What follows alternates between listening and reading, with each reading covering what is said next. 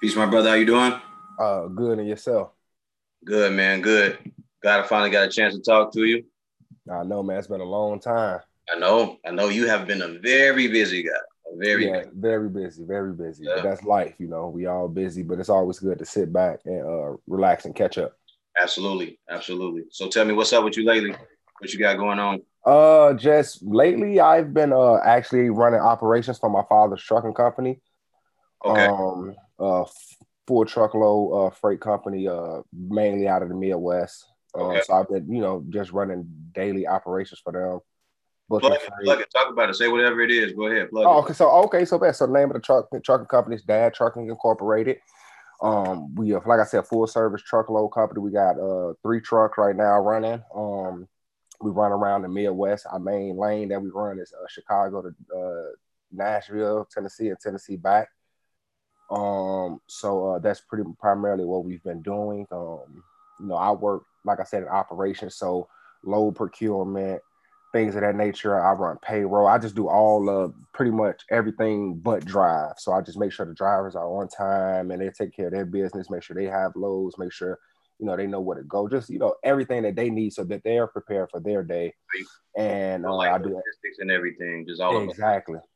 Help them plan out their days and things of nature so they know when they can rest and just go about things and they just have little thinking and just drive, drive, drive.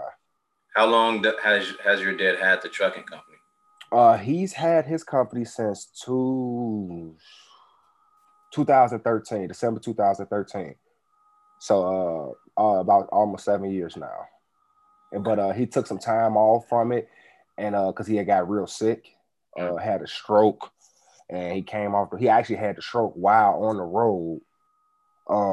That was a wild story, and they ended up having to like locate him because he like was incoherent and he just was like wasn't making sense. When someone has a stroke, like they just Yeah. it's jumbled up, so they ended up like having to find them. They located them, and that pretty much was kind of like I need to get reevaluate things. So he just took some time away. He really didn't have nobody to run the business at the time, so he just literally just like stepped completely away. He relaunched it back up with this early year, like so Marchish. He got back out on got his company back started back out on the road, trucks rolling things of the nature, and that's when he enlisted my help, and so we've been rolling ever since. Okay. Upon him having a stroke, he was on the road driving, or Yeah. So my father loves. So that's one thing he loves to do. He's a driver.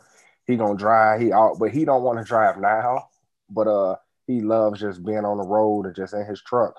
So he was my memory serves me correct. He was coming back from Texas. I'm not sure where he had to deliver at, but he made his delivery and he said he was in the dock and he felt because this was his second stroke. Symptoms and signs started happening, but he said he drove to the truck stop, parked his truck, and then just he just said he was just ready for whatever whatever was going to take place. Because I remember having a conversation with him because I was getting ready for practice at the time, and I'm on the phone with the state trooper, like because I didn't even know about it. They called the team that I was playing for at the time, and like the front day, it was like a real ordeal where they had to like track me down because I was like literally the only person that could like get in contact or find my father. And like I said, they end up having like ping his phone, all type of crazy stuff, and they end up locating him at a truck stop in Gary, Indiana. that's crazy. Yeah. That's crazy.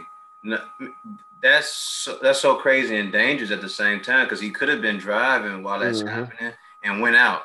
Mm-hmm.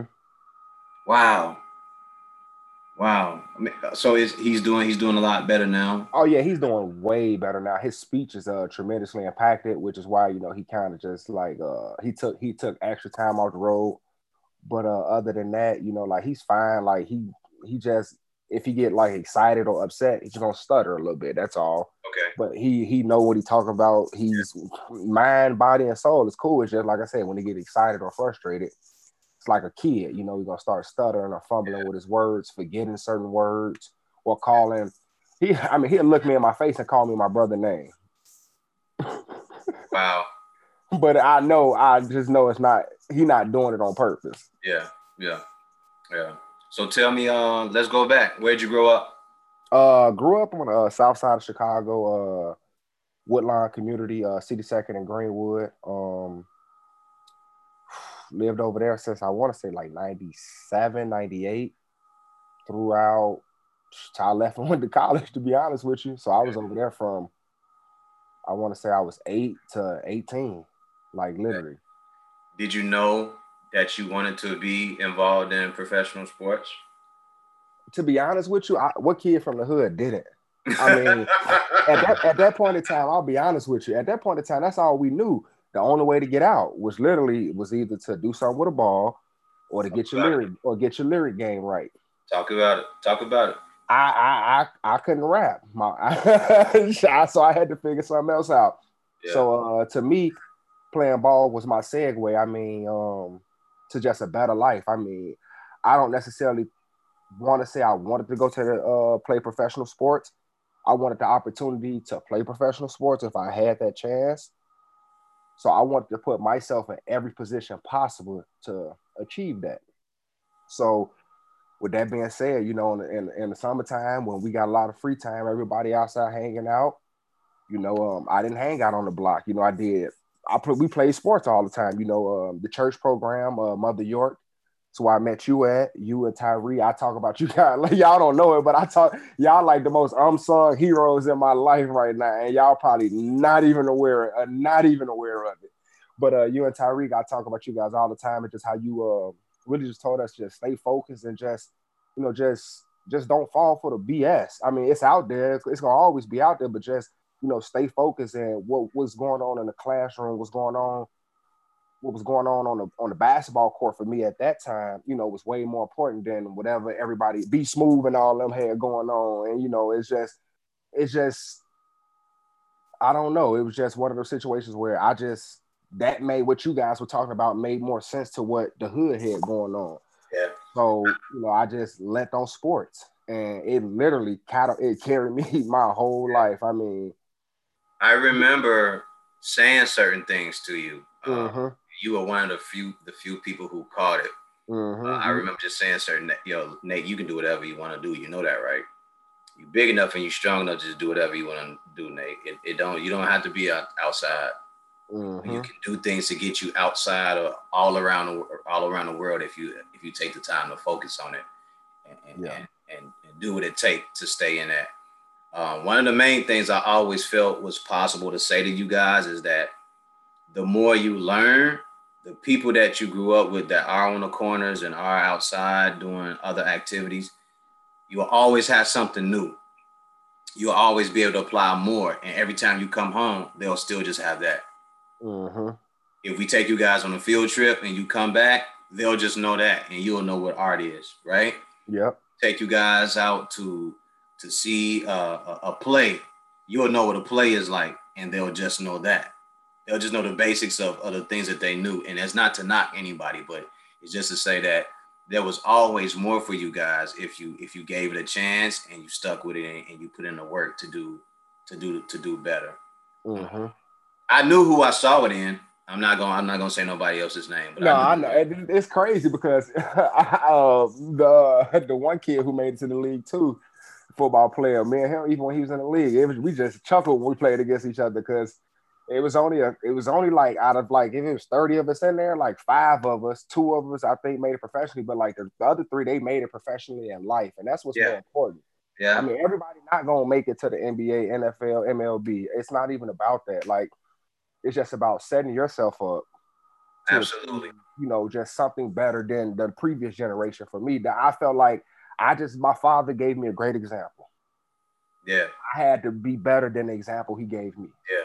And that's for me, that's all it ever was to say certain things to you and a couple other gentlemen who are where they are in life right now, and just make sure that it was said over and over and over, even when you all were going through the stages of actually learning how to get there. That early training of it, you guys getting yourselves together to say, all right, I'm gonna be dedicated to basketball or baseball or football or whatever it may be, or just being a scholar. Like I knew who I saw it in.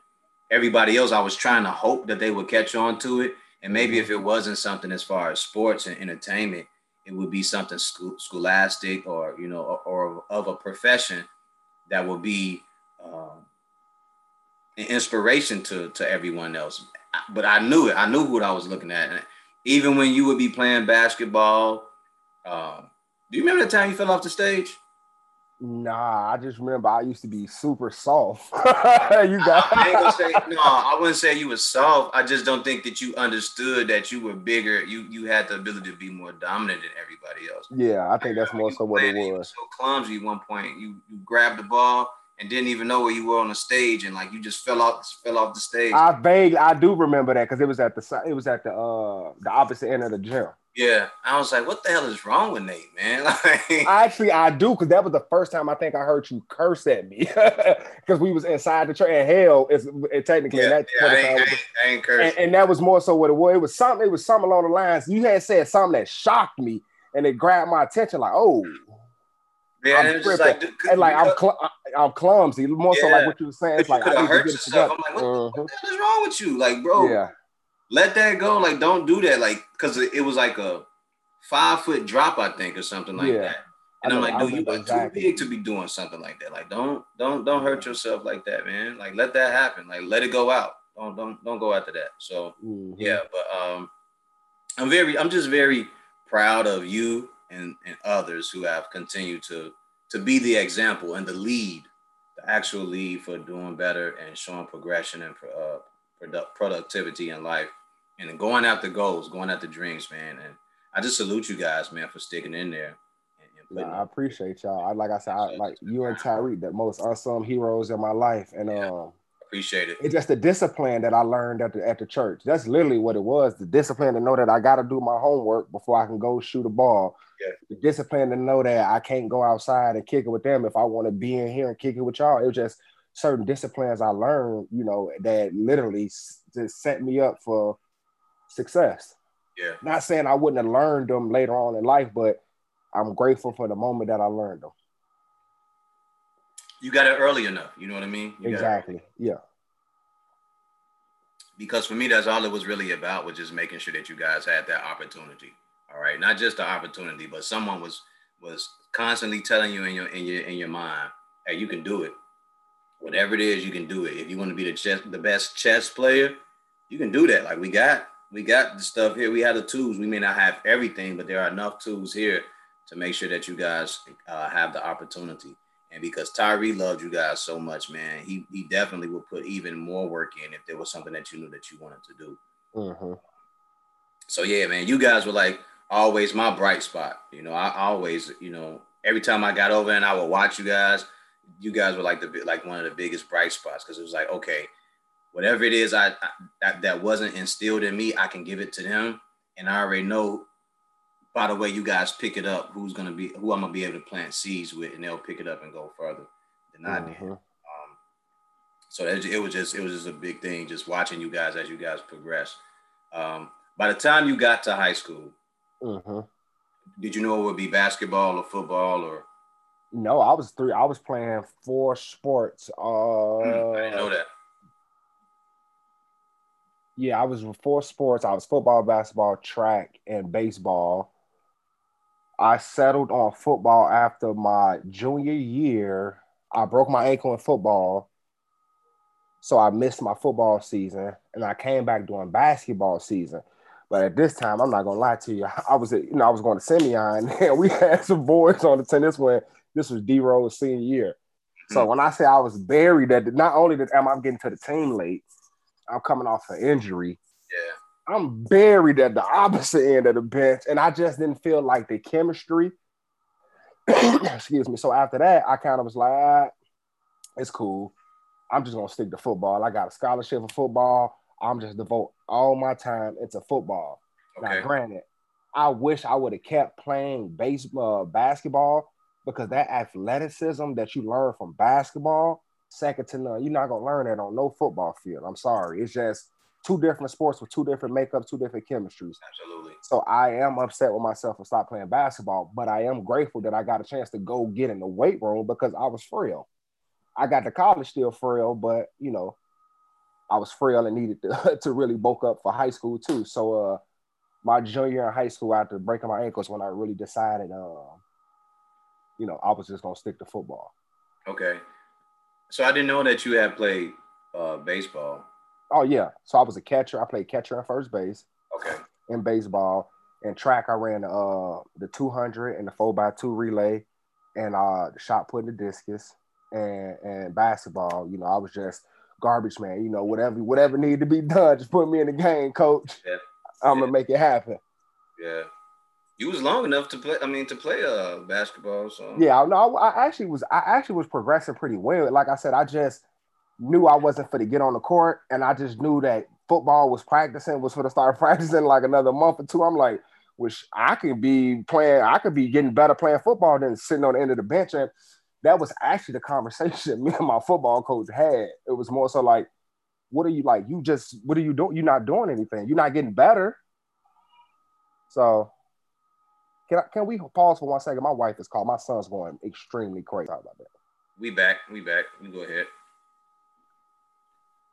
So you did baseball. You ran track. You were trying to do basketball. Basketball, you were so deep at the bench, you wouldn't have seen a lot of day.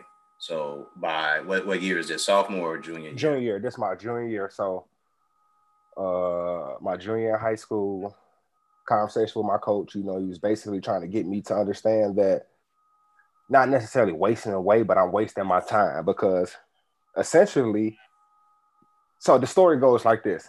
Walking to class, and he like, hey Nate, come here real second. He was a security officer. He said, Nate, it was me, a couple of my team. He said, y'all come here real second. He said, Nate, how many NBA teams is it? I said, I don't know. He said, it's 30. He said, how many NFL teams is it? I said, I don't know. He said, it's 32. He say, how tall are you? I say, 6'2" and some change, maybe 6'3". He say, oh, okay. How many 6'3" centers in the NBA? I'm like, I don't know. He like, none. He said, okay, I got another one for you since you still think you can go to NBA. He say, how many people on the NBA roster? I say, like what, 15? He was like, I think he said like 12 to 15 or something like that. And he said, how many people on the NFL roster? I say, 50. I knew this. I like 53.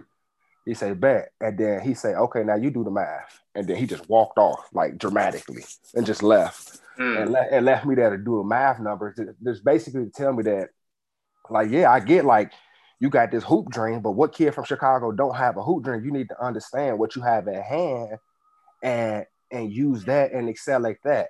Not saying you're gonna go to an NBA or the NFL, but it's gonna be a better option. It's more people that look like you in the NFL than it is that look like you in the NBA. Because he broke down how many NFL linebackers, defensive ends is your measurables, or will be your measurables when you're projected to, because who knows, I could have had a growth spurt. Like I was only a junior, people grow over some all the time, but at that point in time, it ain't happened for me, but it ain't happened for me clearly. So that's that. Yeah. And overall, for those who are listening, I think in the NBA there are only 450 spots available for players. Oh yeah, it's 2000 something. It'll be a very, very hard fought road to get there. And a lot of times we look at these players and we say, "Oh, I could beat that player in a one-on-one." That guy is there in that position for a reason. He may not be LeBron James, he may not be Kevin Durant, but the fact that he's on that roster says something more about him than it does about you. Mm-hmm. He's there for a reason, and probably in any pickup game, in your local YMCA or one of these leagues out here, he could probably give you 40, 50, 60 points easily. Easy. He's on that team for a reason. He may be riding the bench, or he may do garbage time, or he may be out there to play defense or take fouls and shit. But that guy is there for a reason. And in any game, because I've seen it. I've seen these pickup games where you go, man, that guy trash. I seen him play on such in the league. And then he get out there and he go for 40. He go for 30. But that's not his job in the league to do 30 or 40 points. Because he's on a team with a person or two people that can put up those type of points. Exactly. So got to know your role. Yeah, you got to know your role. So you graduate. Yep, graduated Simeon in 08. Left there with a full ride to the University of Illinois in Champaign-Urbana. Okay. So I went there. Zook boy, Ron Zook, came and recruited me. Sold me a lie, for lack of better words. I get to school and it was everything that I didn't think it was going to be. Had an excellent time in school, educationally wise, partying wise. Really had a great time. Football, not so much. I got there. Perception versus reality. Okay. Didn't really understand this at this time. Really didn't even grasp that concept till later on in life. My perception was what they was telling me was that I was gonna come in, I was gonna be the man. Cool. So I'm thinking I'm gonna come in and I'm gonna be the man. Reality was that they was telling that same line to everybody that they was gonna be the man Selling a dream. when they already got the man there. So I get there, buried on the depth chart yet again, freshman year, fourth string, not even like barely taking reps in practice. That ain't no problem. My red shirt. Sophomore year, get on the field a tiny bit playing special teams. Like, can I play defense? I can, but they got other people who can play defense on this time. I was only playing 2 special teams, worked my way up to 3 or all 4 core by the end of the year. Third year, things are starting to look great. Competing for the starting job, I'm excelling, I'm doing good. But in spring ball, mentally, it just kind of wasn't clicking for me. So I was like, we call it mental errors. I led the team in mental errors, but I had production. Like, so clearly you can see I could play. I just didn't know what to do. So all summer, learning what to do, you know, really diving into the playbook, X, Y, and Z. Getting a car accident, trying to go to work. I was on one of those motorized scooters. This chick turned down in front of me. I hit the wheel, the passenger side wheel, hit the hood, slide up the hood. No bull. Or like these young boys say, no cap. I'm coming face down to the ground. Man, I'm looking at the ground. And I'm like, this is how I'm for the checkout. Literally is what I remember. I'm like, this how I'm for the die was what I told myself. And I don't know what, by the grace of God, put my hands down. Landed on my feet. Landed on your feet. Landed on my feet. This guy comes running from across this road and was like, are you okay? I was like, yeah. I was just like my rear, like I was like grabbing my side from when I hit the windshield. He was like, man, that was some of the most athletic, graceful shit I have ever seen. I kid you not. He said, I don't know how you did it, but you did it. Wow. But in the process, I broke my foot. So now I'm missing time on the football field. Exactly. So I'm missing some summer workouts, X, Y, and Z. Come camp, my foot is still messed up. But the team did x-rays and everything, but it was negative. One day in practice, somebody fall on, something happens where they like, nah, we got to go x-ray it again. I've been playing with a broke foot the whole time, training on it, everything. Foot broke clear as day. So now, right when I'm right there, wait, like you playing with a broke foot the whole time? You mean like even before the accident? No. The accident broke it.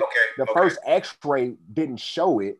Okay. They just let me work my way back up into training and everything. When it started feeling better, kind of find out my foot was broke the entire time. So how did they not see that? When they re-X-rayed it, they did a CT scan this time, and the CT scan showed that the bone was broke and it started calcifying. So when they saw the calcium build up on the edge of the bone, they knew that it was broken previously. Yeah. And they went back, it was like, nope, it was broken at this point right here. It just got misdiagnosed. Wow. So I miss out on the start. This is so pivotal because at this point, I'm about to take the starting job in camp. And I get hurt, and Coach Zook's word was, one of his favorite lines was, you cannot lose your job due to injury. You can't lose your position, and you can't lose anything. When you get hurt, if you come back a 2, if you get hurt a 2, you're going to come back a 2. If you get hurt a starter, once you're deemed healthy, you're going to start. Actually, when I came back from being hurt, I was back buried on the bench.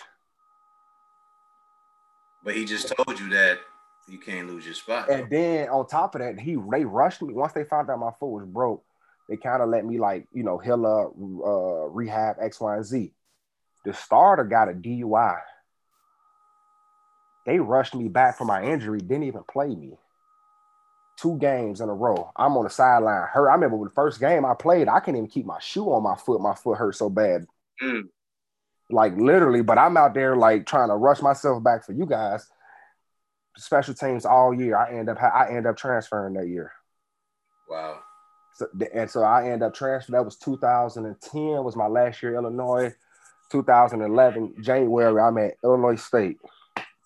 So did you, in the process of you healing his foot, did you just work on rehab and just say, I'm not going to worry about playing ball? No. I rehabbed, and once I got healthy, I just was playing special teams. I just never got on I played probably 20 snaps of defense all season that year in 2010. And then the kicker to that was Zook told me he knew what had happened. Me and him have it because he could see like I'm now like by the end of the season, like you can visually see my frustration with everything. It's growing. Yeah. So of course, you know me, I try to chop it up with him. I tell him my frustration. He said, you know what, here's what I'm gonna do for you. We got a bye week coming up before like our last 2 like Big Ten games or something like that. I'll let you and Stapes compete for the second bandit spot for that game. All week in practice. But why are we competing for a spot that's supposed to be mine? I ain't even care about that. That was my argument all year.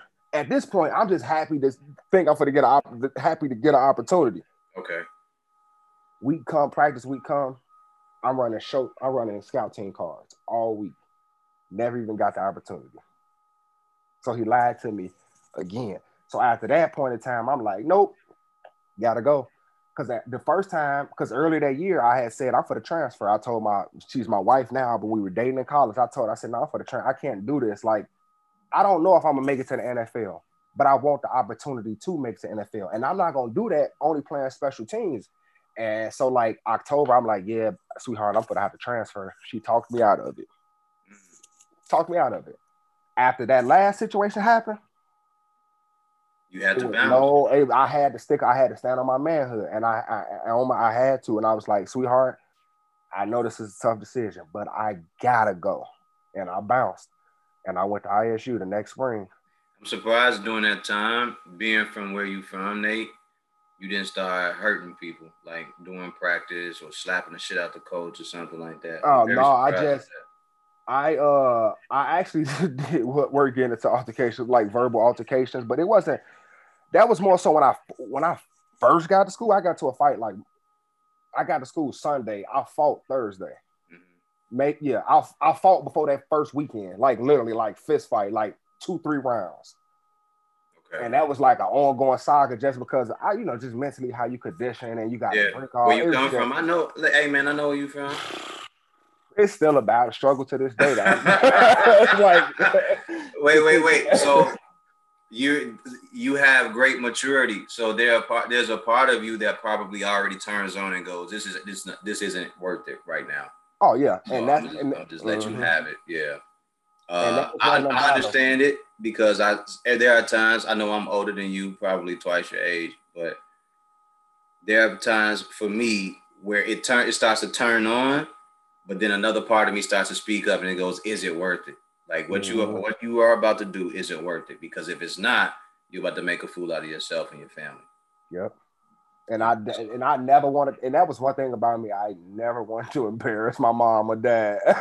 Like I never wanted to. I didn't want to be the reason why they got to go bail somebody out or so. Like I said, I got into fights all the time. Even like it's just a part of growing up. But it's also at a point in time, you said at maturity level, I start asking myself a lot earlier, is it worth it? Because now for me in high school, my fights can get swept under the rug because of the school. But if they spill out into the streets, now college coaches just gonna come asking, why you keep getting into all these altercations? Yeah. Are you a problem child? So cool. Now I gotta keep my nose clean in high school. Fine.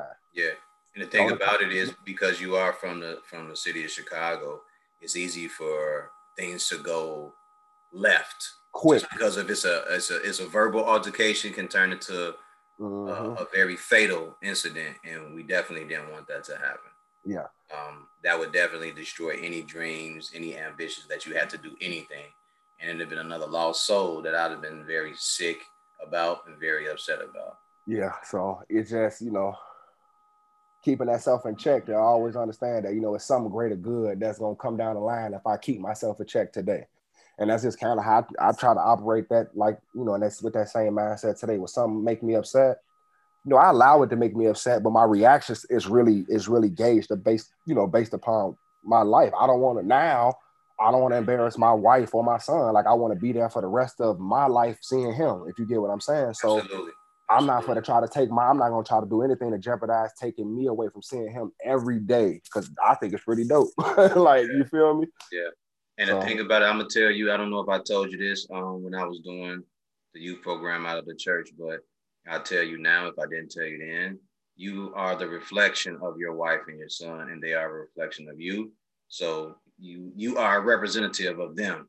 And not just that, but you are a representative of your dad too, and your mom. So when you're out, you have to have the standard be very high for yourself, and people see that. And then when your wife is out, everybody see that same standard. So I would like to say that you've done a good job. I appreciate that. I really Yeah. do. You know, I strive for, you know, just to, when I leave the room, I don't have to say nothing. It's just, you know, I just want to leave a good legacy. That's all I want to do. Like, That's literally, it. just leave a good That's it. legacy. 100%. I ain't got to change. I probably won't change the world. Like, but if I leave a good legacy, I'll be A-okay. I'm fine with that. And that's one of the biggest things that actually matter, is that you leave something that um, is accessible, and people can see the standard, and they can see the inspiration and the motivation that you did leave through you yourself, your talent, your works that you leave behind, and through, you know, the family that you leave behind, the organizations, or the programs that you may leave behind. That legacy is something that will live on forever. So you get to Illinois State. In 2011 spring. So I'm there, and it's different. Basically, the best way I describe this to people is I took a pay cut, not literally, but because I wasn't getting paid like literal money, but scholarship wise, like it was like legit a pay cut. Okay. I had a full ride still, but the monthly money, our stipend money was tremendously different. So I had to like really like reevaluate everything. Our football, like I went from 1A, Big Ten, to 1AA, and then I went to the best conference in 1AA, but at the time it wasn't the best. It's not the best program. Okay. Like they were like, it's 120 teams at the time, and it was 120 teams. They were rated 118th out of total defense.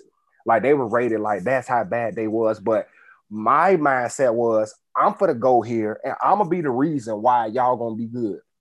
Plus, it was close to my lady, like 45 minutes away. Right. I'm gonna be honest with you. And so that was another reason why I went there. And so I get there in 11, and you know, me and my homie Evan, we both transferred from Illinois, both played linebacker, and you know, I don't want to say that, you know, we was the reason, you know, that the team was top 5 defense the next year, but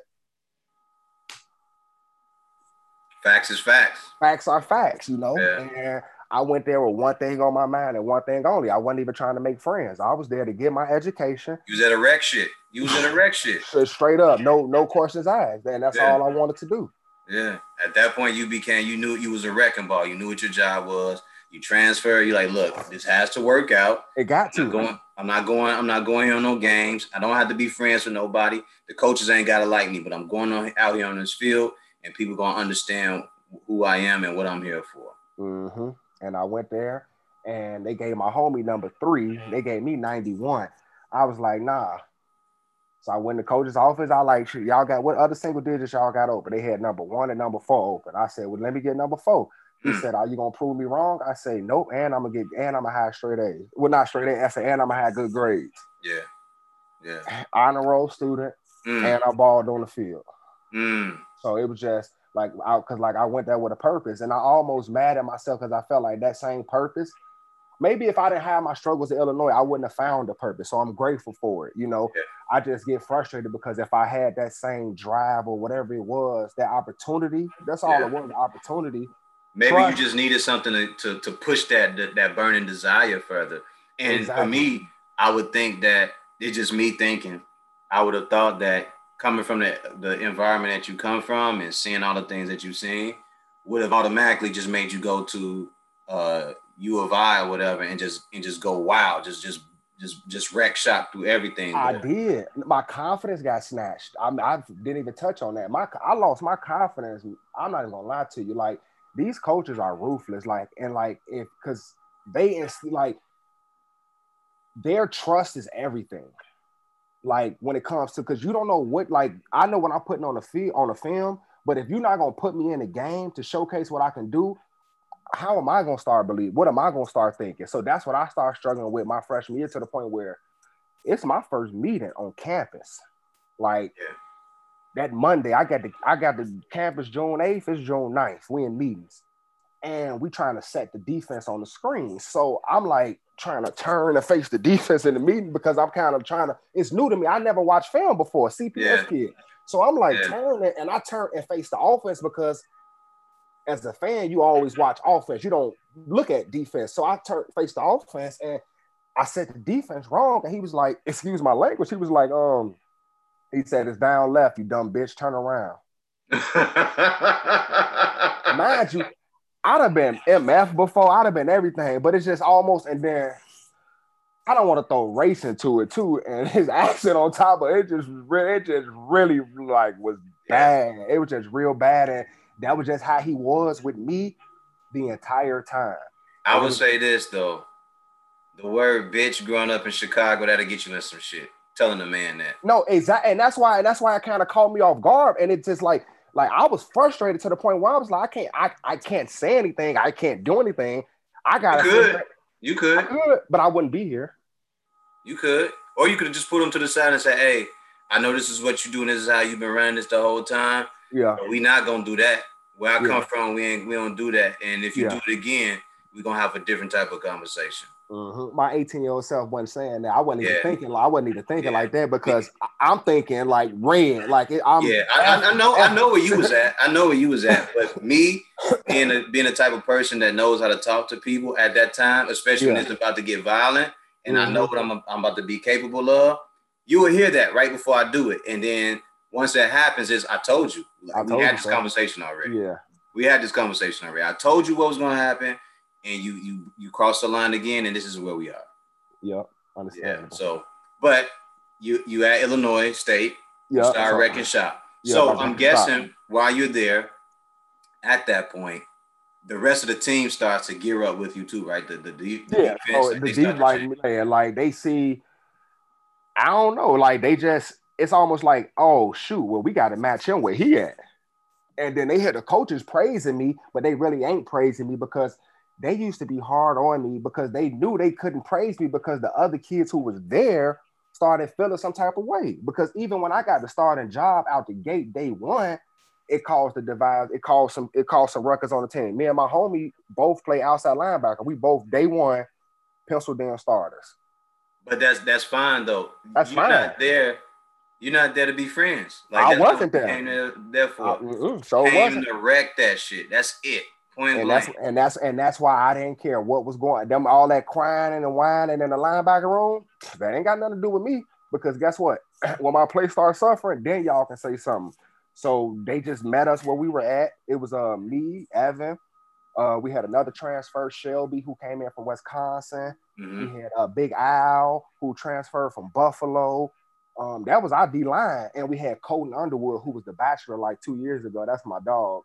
So he made it to the league too. So we had 4 D1 transfers and Colton all on our D-line.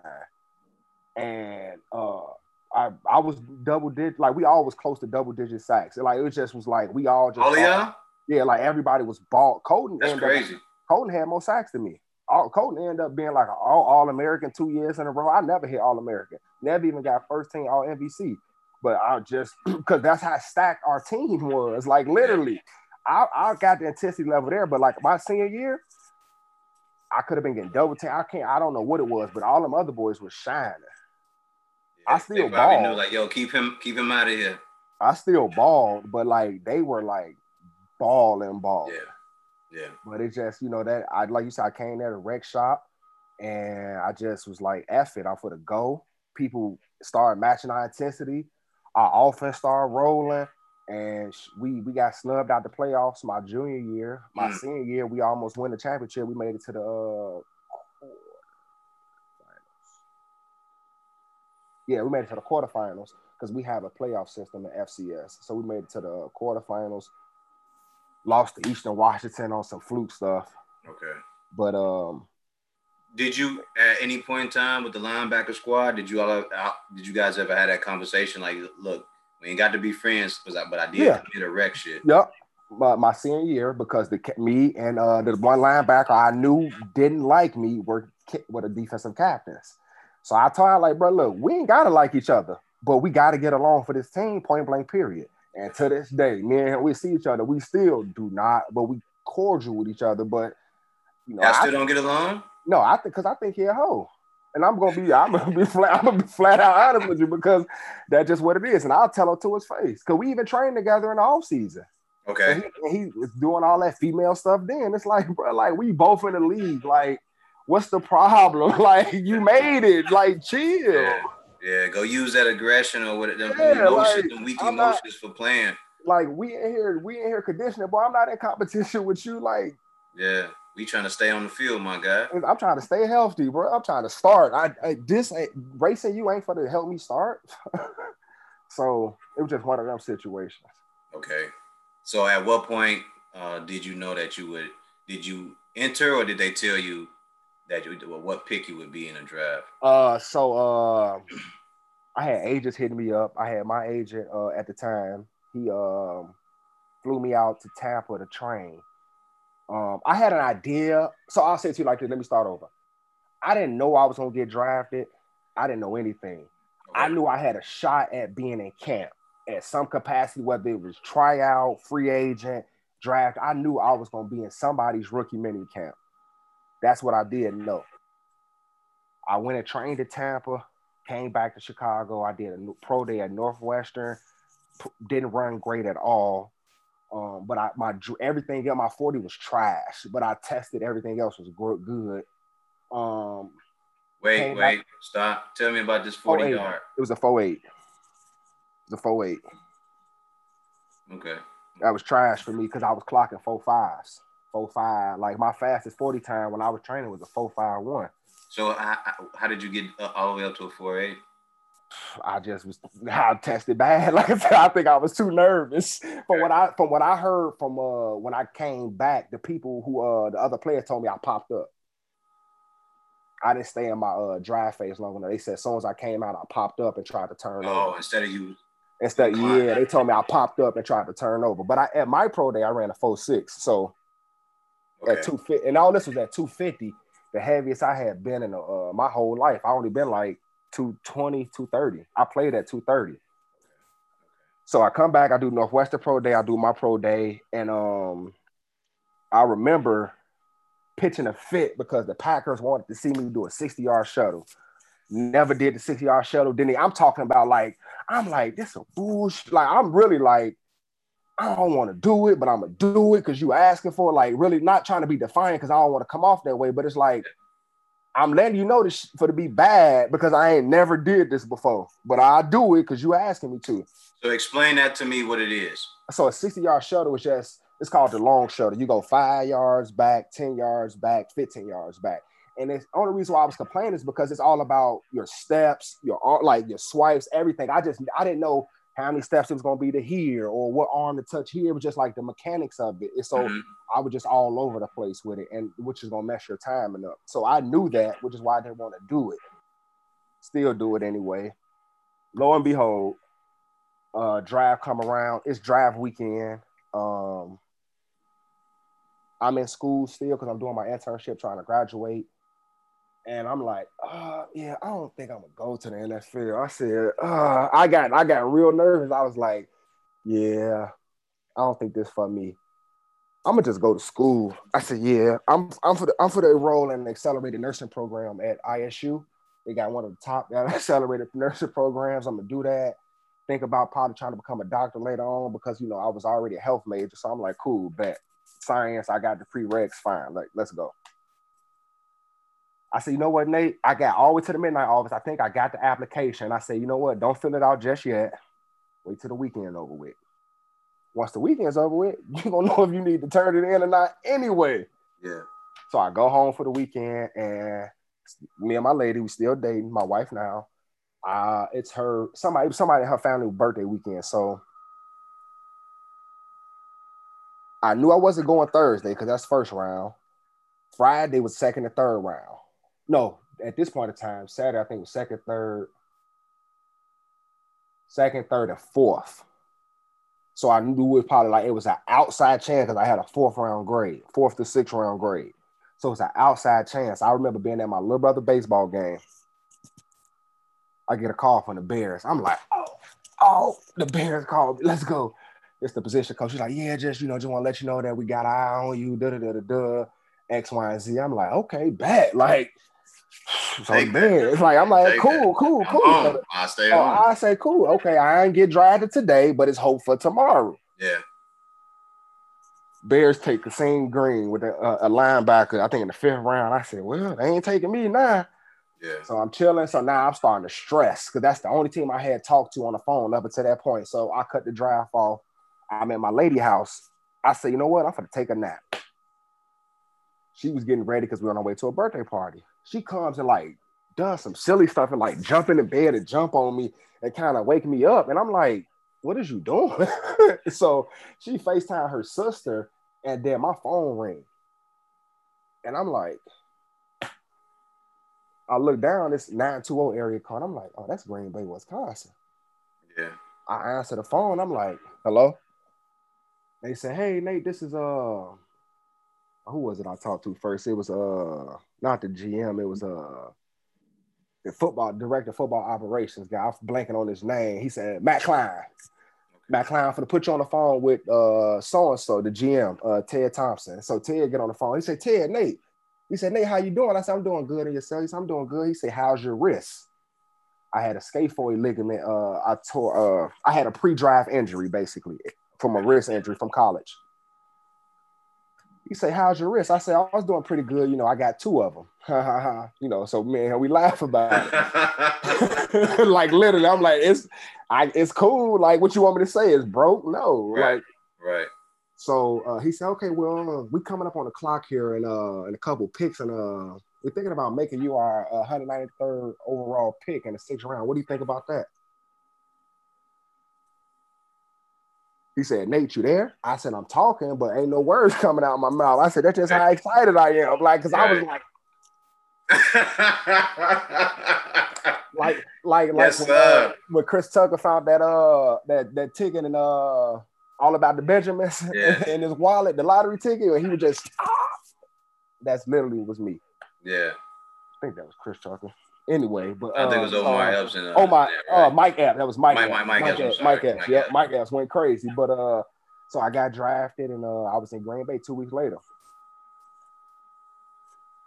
There it is. Mm-hmm. During this period, are you still keeping in contact with a couple other people that we know? Just the only one I did at the time I had hit it on was Deron, but I haven't talked to him in some years. Other than that, no, I haven't. Nobody. I like it. Once I left and went to college, I came home Christmas, not spring break, a week in the summer. I basically never came home. Like I never, because when my mom dropped me off at school, I told myself that I was gonna never move back to her crib. Yeah. That was kind of how I felt. That's how determined I was to make some of myself. And I was so mad because I had to live with her one summer doing when I was in the NFL, because I only needed like somewhere to stay for 3 weeks and I didn't want to sign a lease. But boy, that was a rough 3 weeks. I bet. So you didn't talk to Deron at none of this time? Nah, I haven't. He just none doing college? None. He just popped up, and he just popped up in the NFL. I knew he was at Northern. I'm watching him because I'm like, that's the homies from around the way. We played against each other in high school, if I'm not mistaken, because he went to MP. Okay. Or we just missed each other, or we just crossed paths. I remember playing against him. Actually, we played against. It was my senior year, because he was way younger than me. It was my senior year, and he was either a sophomore or a freshman. in high school, and then I knew he went to Northern, so I always kept an eye on him. Then I seen he had got the he had signed with the Chiefs as a PFA. So like, and that's when we ended up bumping to each other during the preseason, and I was just like, man, that's crazy. Like, that's really crazy. Yeah, he was. I love talking to him too, man. When he would be around, when he Yeah, guys were in high school, I yeah, man. love talking to He, you guys because I already knew what I was looking at. I was like, oh, I'm not gonna even say too much more to them. I think they gonna get it. Hey, you I got a would love to. glare. You have a glare. That's the sun creeping in. Let me Yeah, it's creeping in on me. You can probably tell like I got the shiny face and yeah. everything. My It's bad. I'm all. it's gleaming on me too. It's the turn just getting yeah. It's 1 o'clock. It's coming through the window. Yeah, it's over here all on me, man. I'm sweating and everything. Me too. That's why I just wipe my Yeah, forehead. yeah. But So, I would love to talk to Bobby though. Backboard Bobby. I man, love to see what he at. I ain't seen him since high school, really. High school time. Probably a little bit out of high school. I know he was doing pretty well from himself around that time, just like scholastically. But okay. I haven't spoken to not too many of them. Like I'll see them in passing. yeah. We'll shake hands and we'll chop it up. Like I haven't seen like Marcus, Romeo, all those guys in a very Yeah, I'm not even like I don't even go to the neighbor. My mom moved out a couple years ago. Actually, no, she moved last year. Now that I think about it, because she never wanted to move. She really. moved last year. Yeah, she never wanted to move. She was Mm. cool where she was staying at. And I just never really she would come visit me all the time. I just never really went over there like that. And like I just used to see some crazy. It really I stopped going over there that one time when I was almost was fit to get robbed. I'm almost 100% sure I was fit to get robbed. I'm like literally 1,000% sure because I saw the gun and I saw the dude walking towards me, and that was like when I told my mom was like, "That's it, you're not coming over here no more." Like I'm almost 1,000% sure it was This over. was this pre No, I was league or I'm in the NFL, what were but you I don't riding think they. around in? My lady, I was in an Audi. I was in my wife's car at the time. Okay. Yeah. Yeah. So They yeah, probably saw a tall guy. It was like, yeah, tall guy, looked like a Vic. Never seen him in his neighborhood before. to come over here looking tough. Looking tough, shining, like we're gonna have to tighten them on up. And it's cool Yeah. because I saw I just remember coming out the building and it was two dudes sitting on the corner. It was one dude squatted down and it was one dude sitting in his car with his feet in the street. So I'm already on high alert. Yeah. So I'm kind of looking and I'm not. So I see the dude, he kind of like stand up and he's like explaining a story to the guy that's in the car. So then next thing he was like, I had the gun. I was like, pow, pow. So now I see the gun. I dropped the car keys. I dropped my car keys. I'm like, damn. I get my keys and I walk. And then as I stand up to get the keys, he looking at me. He spin. And now I don't see the gun no more. I'm like, okay. So I'm walking to the car, but I'm kind of like not trying. I don't want them to see I'm looking at them, but I'm trying to like get to the car and An introduce alert. myself. Yeah. Yeah. Yeah. As I'm walking to the car, he starts walking towards me. I'm like, oh shoot. I get in the car as fast as I could. I don't even think I backed up barely enough just to clear the car. I'm even in the reverse camera, I still see him coming. Yeah. In the reverse cam. I'm like, pull straight off the street. Didn't even stop at the stop sign on 62nd and Broke out of there. yeah, I just kept going, made a left, and called my mom when I was like a half a mile away. I'm like, mom, you got to move. Yeah, can't do this no more. And that was like 3 years. That was like 3-4 years ago. Yeah, that was about 3 years ago. Okay. As long as you're staying safe, man. Yeah. You and the family are always top priority. Self-preservation is the first law of nature as well. Mm-hmm. So you have to make sure that you take care of yourself. Always. Yeah. So are you into any book reading? Not really. My wife tries to get me to read some books. I've read Tony Dungy's book about marriage. I've read a couple of yearly what's those Bible books where it's like a different verse every day. Okay. I've read one of those. I've read Golf is Not a Game of Perfect. I read some of Super Rich by Russell Russell Simmons, I want to say. I think it's called Super Rich. Okay. I've read my wife's trying to get me to read the Four Agreements. Four Agreements. I've heard about that. I don't know if Yeah. I'm not What aware. else? I got a couple they right here. Uh I started this father book, but it was basically telling me what I already knew. The Expectant Father. All Relentless, Tim S. Grover. I need to finish that. That's Michael Jordan's trainer. It's just Yeah, a book. yeah. It's about yeah, really good book. It's called the one thing I read was Uncommon Marriage by Tony Dungy, Uncommon Life by Tony Dungy. I read The Alchemist. That's a good. Uh, That's an okay book. The ending, I'm not too. yeah, The ending, I'm Jesus, like, Jesus Calling with the spiritual book. Golf is not a game of perfect and super rich. Yeah, but okay. like I said, I'm not. I've gotten more into books outside of the NFL, but I'm a movie guy. I'm not gonna lie to you. Don't Like, blame me. I don't blame you. You got the time to watch them. Watch them. I love movies. There's this show that I've watched recently on Amazon Prime called McGraw Avenue. Okay, Yeah, if you get a chance to watch that on Amazon I'm gonna Prime, have to check it out because I'm it's like looking eight for a new TV episodes. show. Huh? Okay, I said I'm looking for a new TV show. I'm the type that somebody tell me a TV show, I'm gonna finish it in 2 days. Oh man, I can give you a few. Then I go pretty well. Like 'Cause, literally. there are times when I'm home a lot. If I'm not working or anything like that. If I'm not doing this, so when I have like hours and hours of time, and I don't really want to be outside or be bothered with people, I'll sit at home and I'll find something to watch. There's a Yeah. show I watched called. First of all, did you watch Lovecraft Country? Oh yeah. I'm not a sci-fi guy, but my wife convinced my homies convinced me. Yeah, I like Really it. That was good. Didn't like the ending. Then like the ending. Okay, Didn't like the ending, okay, okay. but it was a really good show. Really Yeah, good show. it was a dope show. I definitely did enjoy that. And then what's that other one? Ozarks. Ozarks. If you didn't watch Man, that, they about to come back out. Or did they cancel it? it's I gonna saw be this number 4, and I think they're done. that's what it is. Okay. Yeah, Yeah. So I'm so it'll be number 4 and done.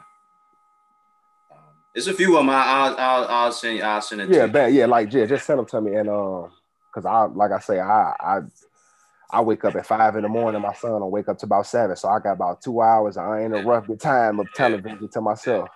yeah, definitely. I watched some show called Hellstrom on what's the name of that service? Hulu. It's on Hulu, and Yeah. that's pretty good. But I can't Okay. find the other seasons to that because I don't know if it got canceled or something. It just goes Yeah. like that, man. It just And they goes get like that. canceled out of nowhere. It just be random too. Yeah, yeah. So right now, as far as playing sports, are you still involved in the league or are you done? No, so I played 3 years with the Packers, then I got cut. Played 3 years with the Titans right after that.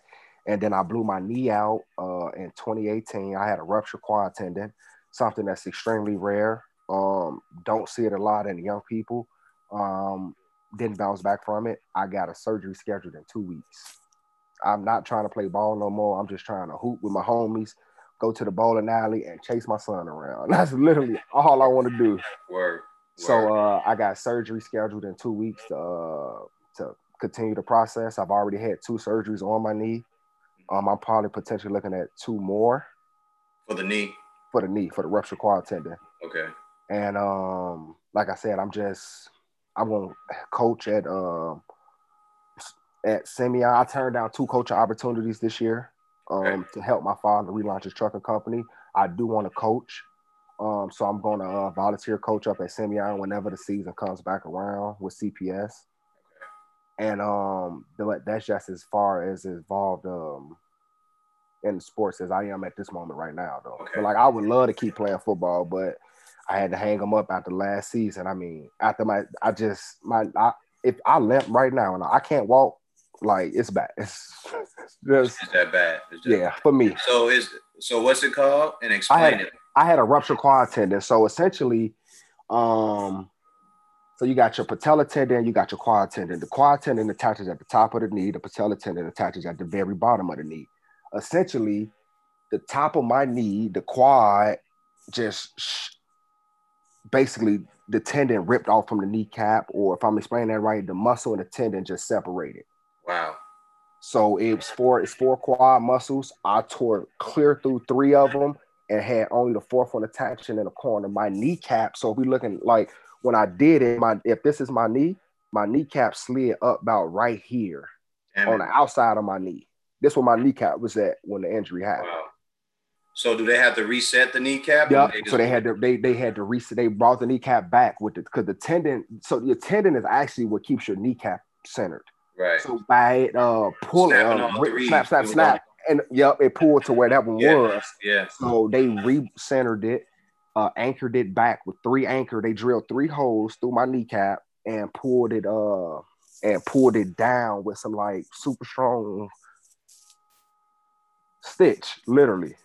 Like they showed it was purple, like it's like thread, but it's really thick, and that's literally it's how my knee is attached through. The anchors pull back through, but naturally, tendon's going to heal back. So, but that's that. But the problem I'm having now is the cartilage behind my kneecap is gone.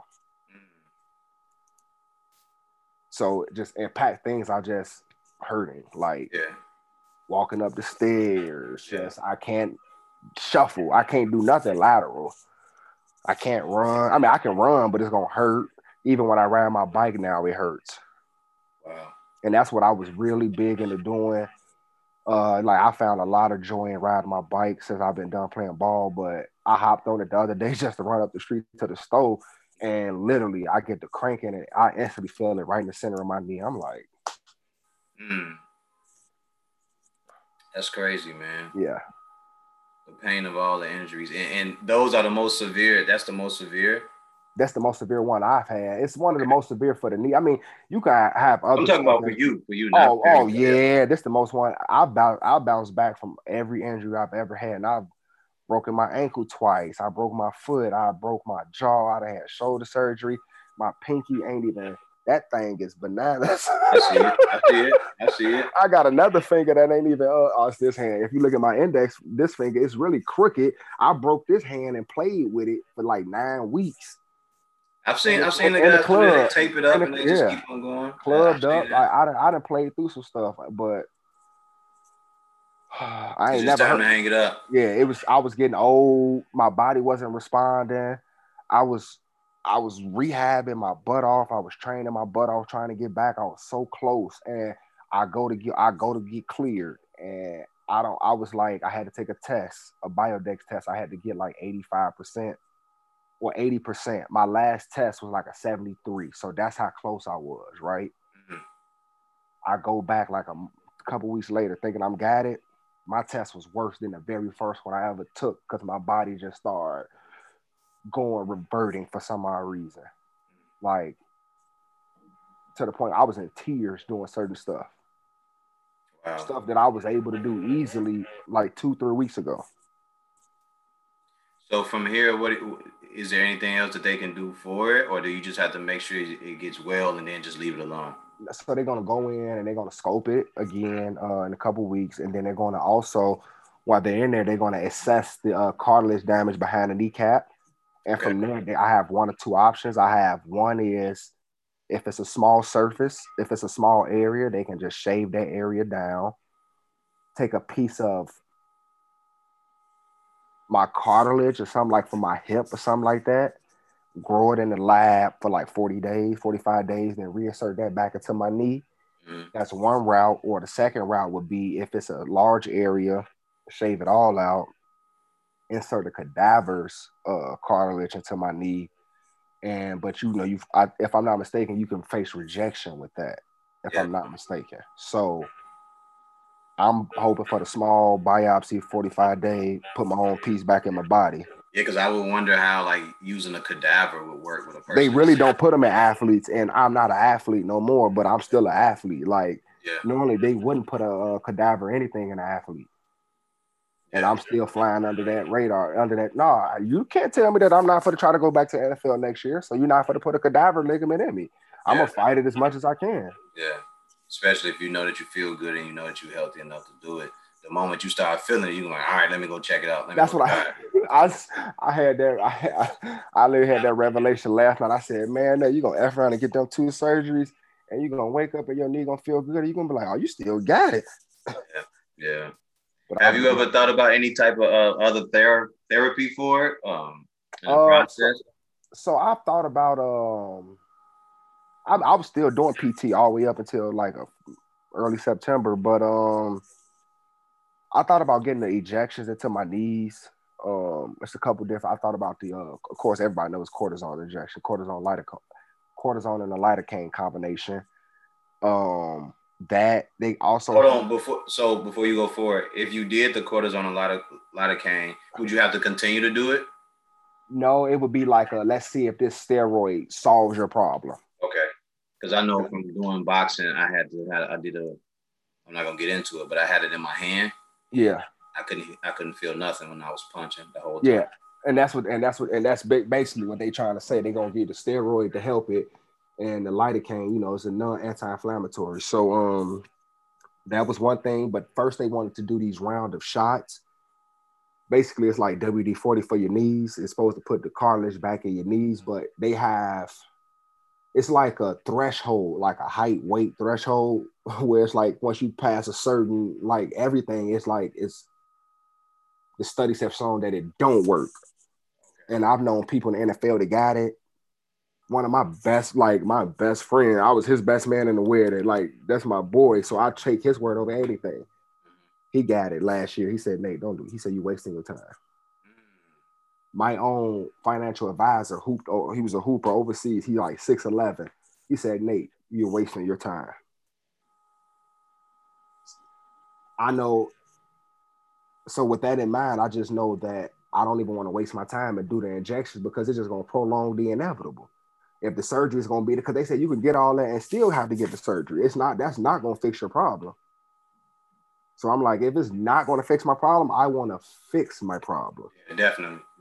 So, because you definitely want to try to at least get back to riding that bike, being able to ride your bike with your kid, go running and jogging with them and everything, and just be able to walk like a regular person with your wife, Literally, like, it's funny, but I remember going back to Tennessee, they haven't seen me for a while, and they was like, oh yeah, Nate, you like, one dude was like, you look exactly the same. You got a little funny walk now, but you look exactly the same. And it's like, literally, I walk funny now, and it's to the point where I stumble, like I fall because my knee give out, like like I feel like a klutz again. Oh man, I remember them days, bro. Damn, man. I worked hard not to be clumsy. Yeah. So I'm just throwing this out there because I don't know. What about CBD oils? Would that so work? I did that. I actually have some upstairs. I used some CBD oils. That helped in the short term. It kind of helped me stay off the anti-inflammatories. Yeah, definitely. So that was cool. That was cool with that. But it's not. Honest, it doesn't give you a long enough relief. Unless I just wasn't taking it in the high enough dosages. Yeah. And that probably potentially could have been a thing. But I fell asleep. Like, I don't know. Like, I rubbed the ointments on my leg. I tried some everything, but yeah. So the CBD does work, but I use it in another way. And I'll be good all day, because I understand the dosage and I understand what to take, when to take it. Understandable. Yeah. Yeah, that's why that's why in the NFL actually they took pretty much THC out of the street drug. I don't even think they have a street drug testing policy no more now. Like, you can't, because so many athletes in every so many athletes was using it to, like, because I don't take opioids, like family of drug addicts, heroin. I come from a whole family of heroin addicts. You ain't gotta tell me, bro. You ain't gotta tell me. My wife begged after my quad surgery. I done got through every surgery probably with one Vicodin, and that the day like right after, and that's it. My quad surgery, my wife was begging me to take them Percocets because that's how, like, I was like crying in pain, like, man, like I was a little kid. I'm talking sobbing I was 29. Yeah. She was like, you got to take them pills, and I took them for a week. And I just didn't like how they made me feel. And like, as soon as I got back to Chicago, I said, I'm done. And not to influence you to do it, but you know, that cannabis, it'll work miracles, man. Oh no, you can't influence me to do anything that I partake in myself. I mean, I'm retired now, so it don't matter to me. I can talk about it all you want. Okay. Can't nobody tell. I work for my father. Okay. Okay. Okay. I'm just saying, And hey, I respect, and I completely respect that. But no, yeah, I'm just letting you I'm in the know clear. No, I'm in the there clear. are days when my knee or my shoulder starts giving me a fit, and it's just Mm-hmm. like I know what this is. Let me go ahead and knock this one out the park real Yeah, quick. and my wife know it too. That's why she don't. That's why she don't bother me because, Yeah. like, I'm literally like, it's been times where I just wake up in the middle of the night. My feet hurt so bad, like just walking to the bathroom. I'm like, Yeah. God damn. Yeah. So like I ate like shoulder, just like my shoulder, this right shoulder elbow combo this last week, 2 weeks, like to the point where I'm like, I think I need to go to the doctor because Yeah. I don't know what it's almost. I don't know if it's a pinched nerve. I don't know what's going on, but I'm losing. Feel like right now, all this is just like radiating. I don't know what's going on. I stick with the natural healing, Yeah, and I I don't mess. be Tell you, I okay. don't mess with them pills. Mm-mm. No, not that. I don't touch that. I know one point when they did give me some pills, it made me more aggressive, and it made my stomach hurt a lot. It made Oh me yeah, very it tears aggressive. my stomach. It messes my stomach up and it puts me to bed. Like A it's homie, a friend of mine, salute to him. He was the one that told me, "I'm gonna show you what strain is what. That way, you know better on how to operate throughout the well, you course gonna of have the to day." text me that too. You gonna have to let me know that too I got you. because I'm Got telling you, I legit like it's like I just don't like taking pain pills because for one they're you. gonna tear your Stop. stomach. And at one point in time when I was training and rehabbing, I was taking 10 or 15 ibuprofen, No, Motrin a sir. day No, with sir. 4 Tylenols. And that's every day for 5 days. And that was for months And then to keep the swelling down. it throws off your chemical balance and all that stuff. And I was just like, Mm-hmm. hell no, man. And someone told me, they was like, man, you act different when you be taking them pills. And I was like, what do you mean? He's like, man, you be real loopy or you be aggressive. Like you be one, you know, you be in a really bad mood. Mm-hmm. And I was like, man, and I was younger. And he's like, man, I told him, like, I gotta stop. He's like, I got a perfect thing for you. Don't worry about it. Yeah. And he was just like, do you partake? I was like, hell yeah. He said, okay, so now I'm going to introduce you to it on a level where you have a better understanding of this stuff. Oh, So you now know what you it is that you're doing and what to take and when to take it and everything. I said, so there's a difference. He said, got you. We gonna work it out. yeah, I need to know that difference too. Oh yeah. I didn't start partaking until I'll be like I say, I grew up in a family of alcoholics and drug addicts. So I didn't have my first drink of alcohol. Let me not lie. I drank a sip of like Seagram's apple gin freshman year in high school. It was trash. Didn't drink again until I was 20 or 21 in college. Like legit, because I was so scared to become an alcoholic. I ain't smoked tree for the first time till I was like 25, 26, to a point where I was like, I'm established enough where I could take a risk. Yeah. Like Yeah. I, They let I me go, gotta I'll be okay. I'll be okay. Like, and I was in Amsterdam too. Like, like my first time out the country, and I'm in Amsterdam, and I'm not for the smoke. Yeah, no, man, definitely. We can definitely link up and Yeah. talk about it. I know a very good person Uh huh. um, that has treats, snacks, and stuff like that. Nice. You'll be all right, man. But for me, I'm not telling you that it'll work for you, but I know No, for me, and I know understandable. for other people who have put into that to that introduced them to that, they're better now. Oh no, They're better trust me, now. I'm all for it because I I got know one surgery. guy specifically.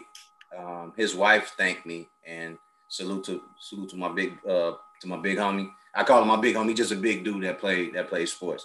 But he did it, and before it happened, I guess I'm okay with telling his business. So I came to his house one time. He invited me over. Um, I get over there. I walk in the house. He's literally like 6'4", 260 pounds, and he has her slammed up against the wall, and he's choking the life out of her. All right. So me being this little bitty guy, I'm like, bro, like get like let her go, like get off of her, like what's going on? So I'm thinking the worst, like she cheated and he just found the guy in the house or something like that. Yeah. It ain't even nothing like it. She's like, dude, from him playing sports and being that goddamn big, he taking these pills and they driving him crazy. Like he think everybody in the house is against him. Mm. So I told him, I was like, yo, you go come with me one day, man. And he sure enough, he did. We hung out. And I said, how many pills are you taking a day? He said, they give me a pill for this, a pill for this, a pill for this, a pill for this.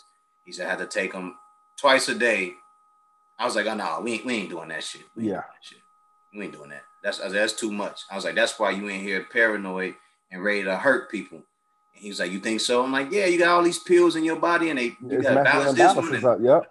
Want to bring you up, want to put you down. Yeah, and like your body's all over the fucking place. So we hung out and I said, give this a try. And he was like, man, I'm not doing that, man. I'm not doing that. I was like, man, I'm telling you, it'll probably change the way you know what I'm saying, the way you operate. Lo and behold, he did it. His wife thanked me like months later. She was like, what did you do to him? I was like, I told him what to do.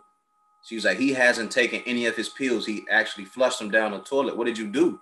So I told him, you know what I'm saying, cannabis may help him out, and he took it. Yeah. And he been calm. He said she told me that their relationship over the last 10 years has been a lot better and everything. So I was like, well, that's there a you blessing have it. there. Yeah. I think because for me, you know, it's just coming from playing like such an aggressive sport and then coming from such an aggressive background. It's like it's at times when I have to realize that like I don't put my hands on my wife, never have. Don't ever plan on doing that. But it's times where I feel our arguments, I'm trying to drive home just a little too aggressive and all. You know what I'm saying? And I want to tone that down. It's just like I'd be like, come on now, Nate, you got to relax. Like this ain't football. Ain't nobody. She ain't trying to she just trying to let you know X, Y, and Z. She not trying to hurt you. She just trying to let you know. Nah, a dialogue. It ain't. So it's just so I understand exactly where Big Homie coming from. Yeah, Big Homie. He fucking she told me after he had calmed down, she was like, I'm gonna say it right in front of, because she told me in front of him.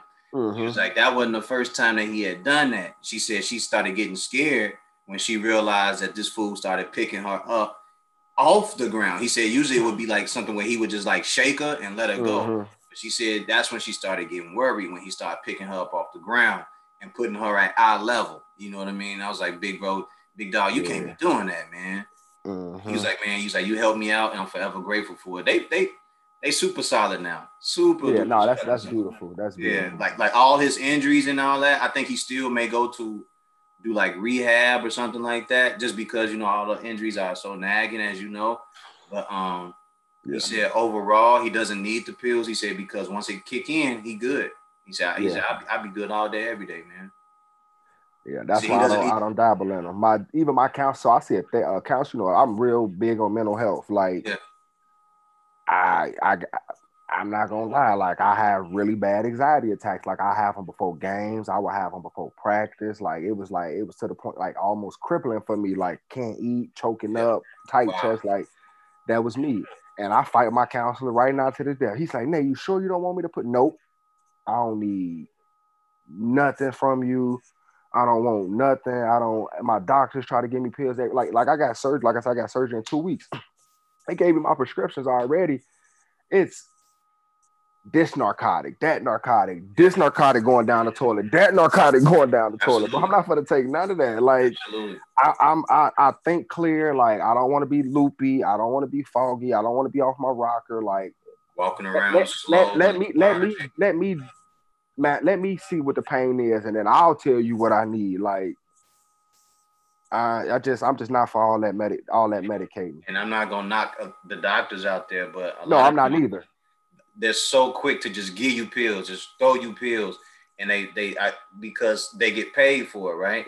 So the fact that you're just handing out pills, you're not necessarily diagnosing a person the right way, realizing that you may be doing more harm to them and their family than you are doing to help them out. You know what I mean? But I just know in the people who I have given it to, it has helped.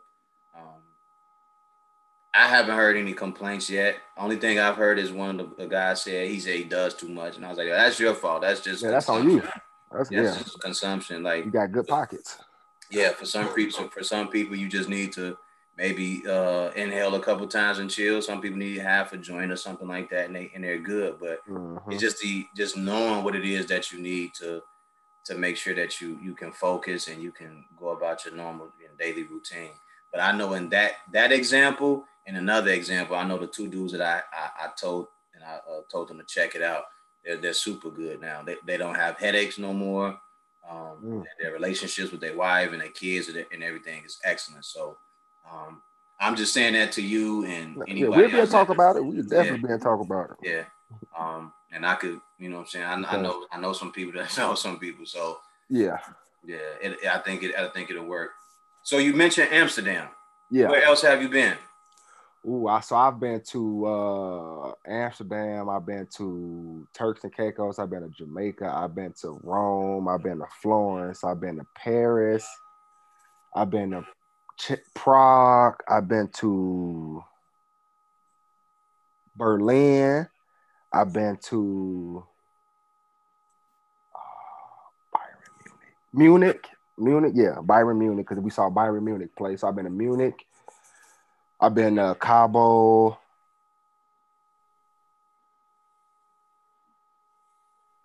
You've been quite to quite a few Yeah, places. I like so.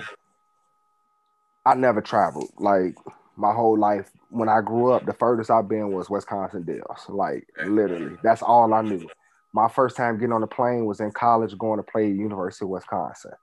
So I told myself, if I ever got a chance to get some scratch, I'm gonna spend some money on traveling. And every year, every off season, that's what I did. Like passport, tatted. And I want it, and I'm mad now because I got a lot more free time to travel, and we can't even travel. Like I'm hot, but Crazy.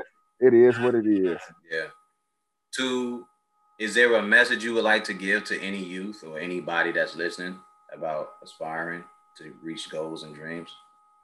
My only message would be honestly, just do what make you happy. And I'm gonna be completely honest with that. Like, don't do nothing for nobody else. If you know, just we always trying to do something to please somebody else, and we always forget about ourselves along the way. And this just related to life. This ain't got nothing to do with sports, and it's just we got to start doing what makes us happy and just what we want to do because in the end, 20 years down the line, that's what's gonna matter the most. What we gonna look back at our life and we gonna measure based upon like what we've accomplished. And if we helping, if we, putting ourselves on a back burner the entire way along the process, then we ain't gonna never have achieved nothing that we want out of life. Like it sounds selfish, but along the way to get to the league, I had to put myself first.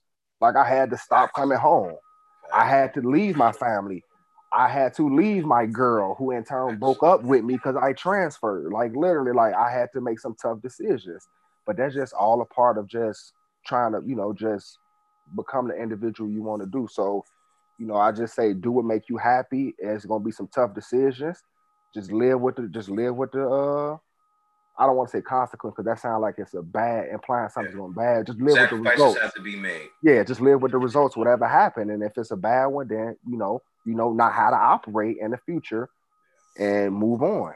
And if it's a good one, you know how to operate and you know how to expand upon it, get that same goal achieved, or you just know how to behave in that same situation or whatever it is that you're trying to accomplish. So just like I say, just do whatever it is that make you happy. Absolutely. Absolutely. I appreciate you for saying that just so people know that Nathan Palmer came from the 62nd Street Woodlawn community to the Mhm. league. Yeah. Did a lot of great stuff for himself, for his family, and will continue to do that. Are there any youth organizations or programs that you're involved in? So yeah, actually, I'm glad you said that because made myself seem real selfish. I do host a free youth football camp every year. Um, I couldn't do it this year because of COVID. I was really super sad because we were gonna have a backpack giveaway, softball game. We was gonna do it big, but next year. But I have a youth football academy that I do. I also help with the Hero Foundation, which is the inner city flag football 7-on-7 football team. So I'll talk to them. I also help with up at Highland Park. Um, with the gym I used to train at, they have kids that they have a program. It's called Beyond Sports Okay. Foundation. I talk to those kids, so I'm really involved. I love giving back to the community, talking to the kids, just doing whatever for the kids. I think that's important because, like, when I was their age, I had people who looked out for me, i.e., you.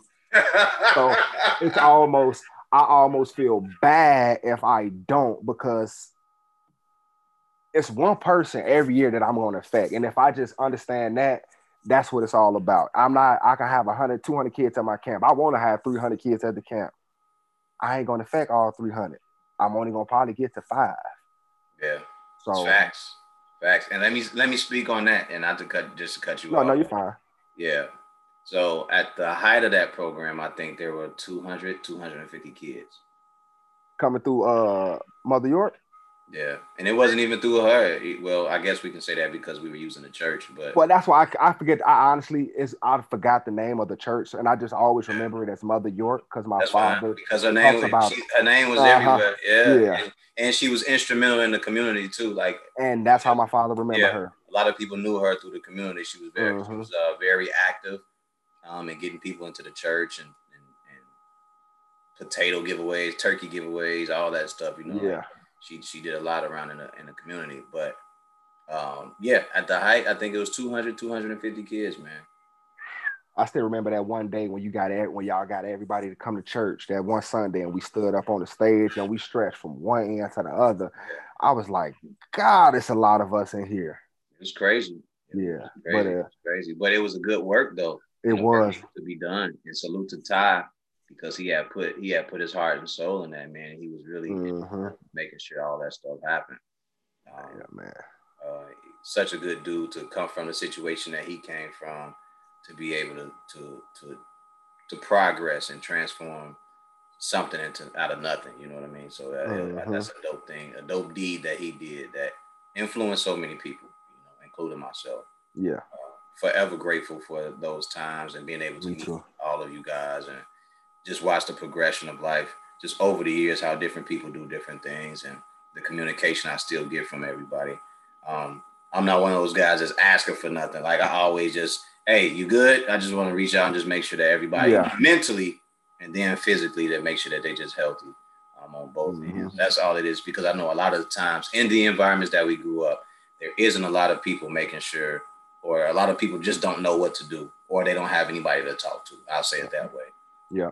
And me personally, I'm just, every now and then I just reach out just to make sure that people are mentally focused, because we do have this new thing where people are committing suicide. You know what I mean? And I think it's very important that if we don't have someone within our circle to talk to, that there's someone outside of the circle, or, make someone that you trust well enough to start talking to.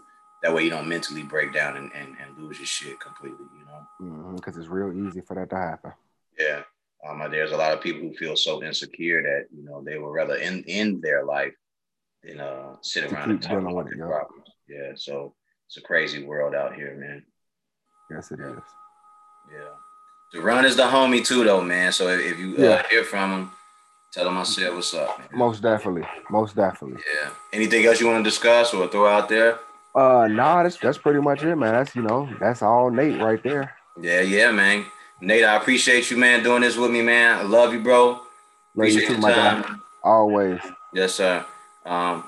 That's going to do it for Full Profits Podcast. We're going to get out of here and let you get back to the kids and the family, all right? All right, man. Appreciate you for having me on.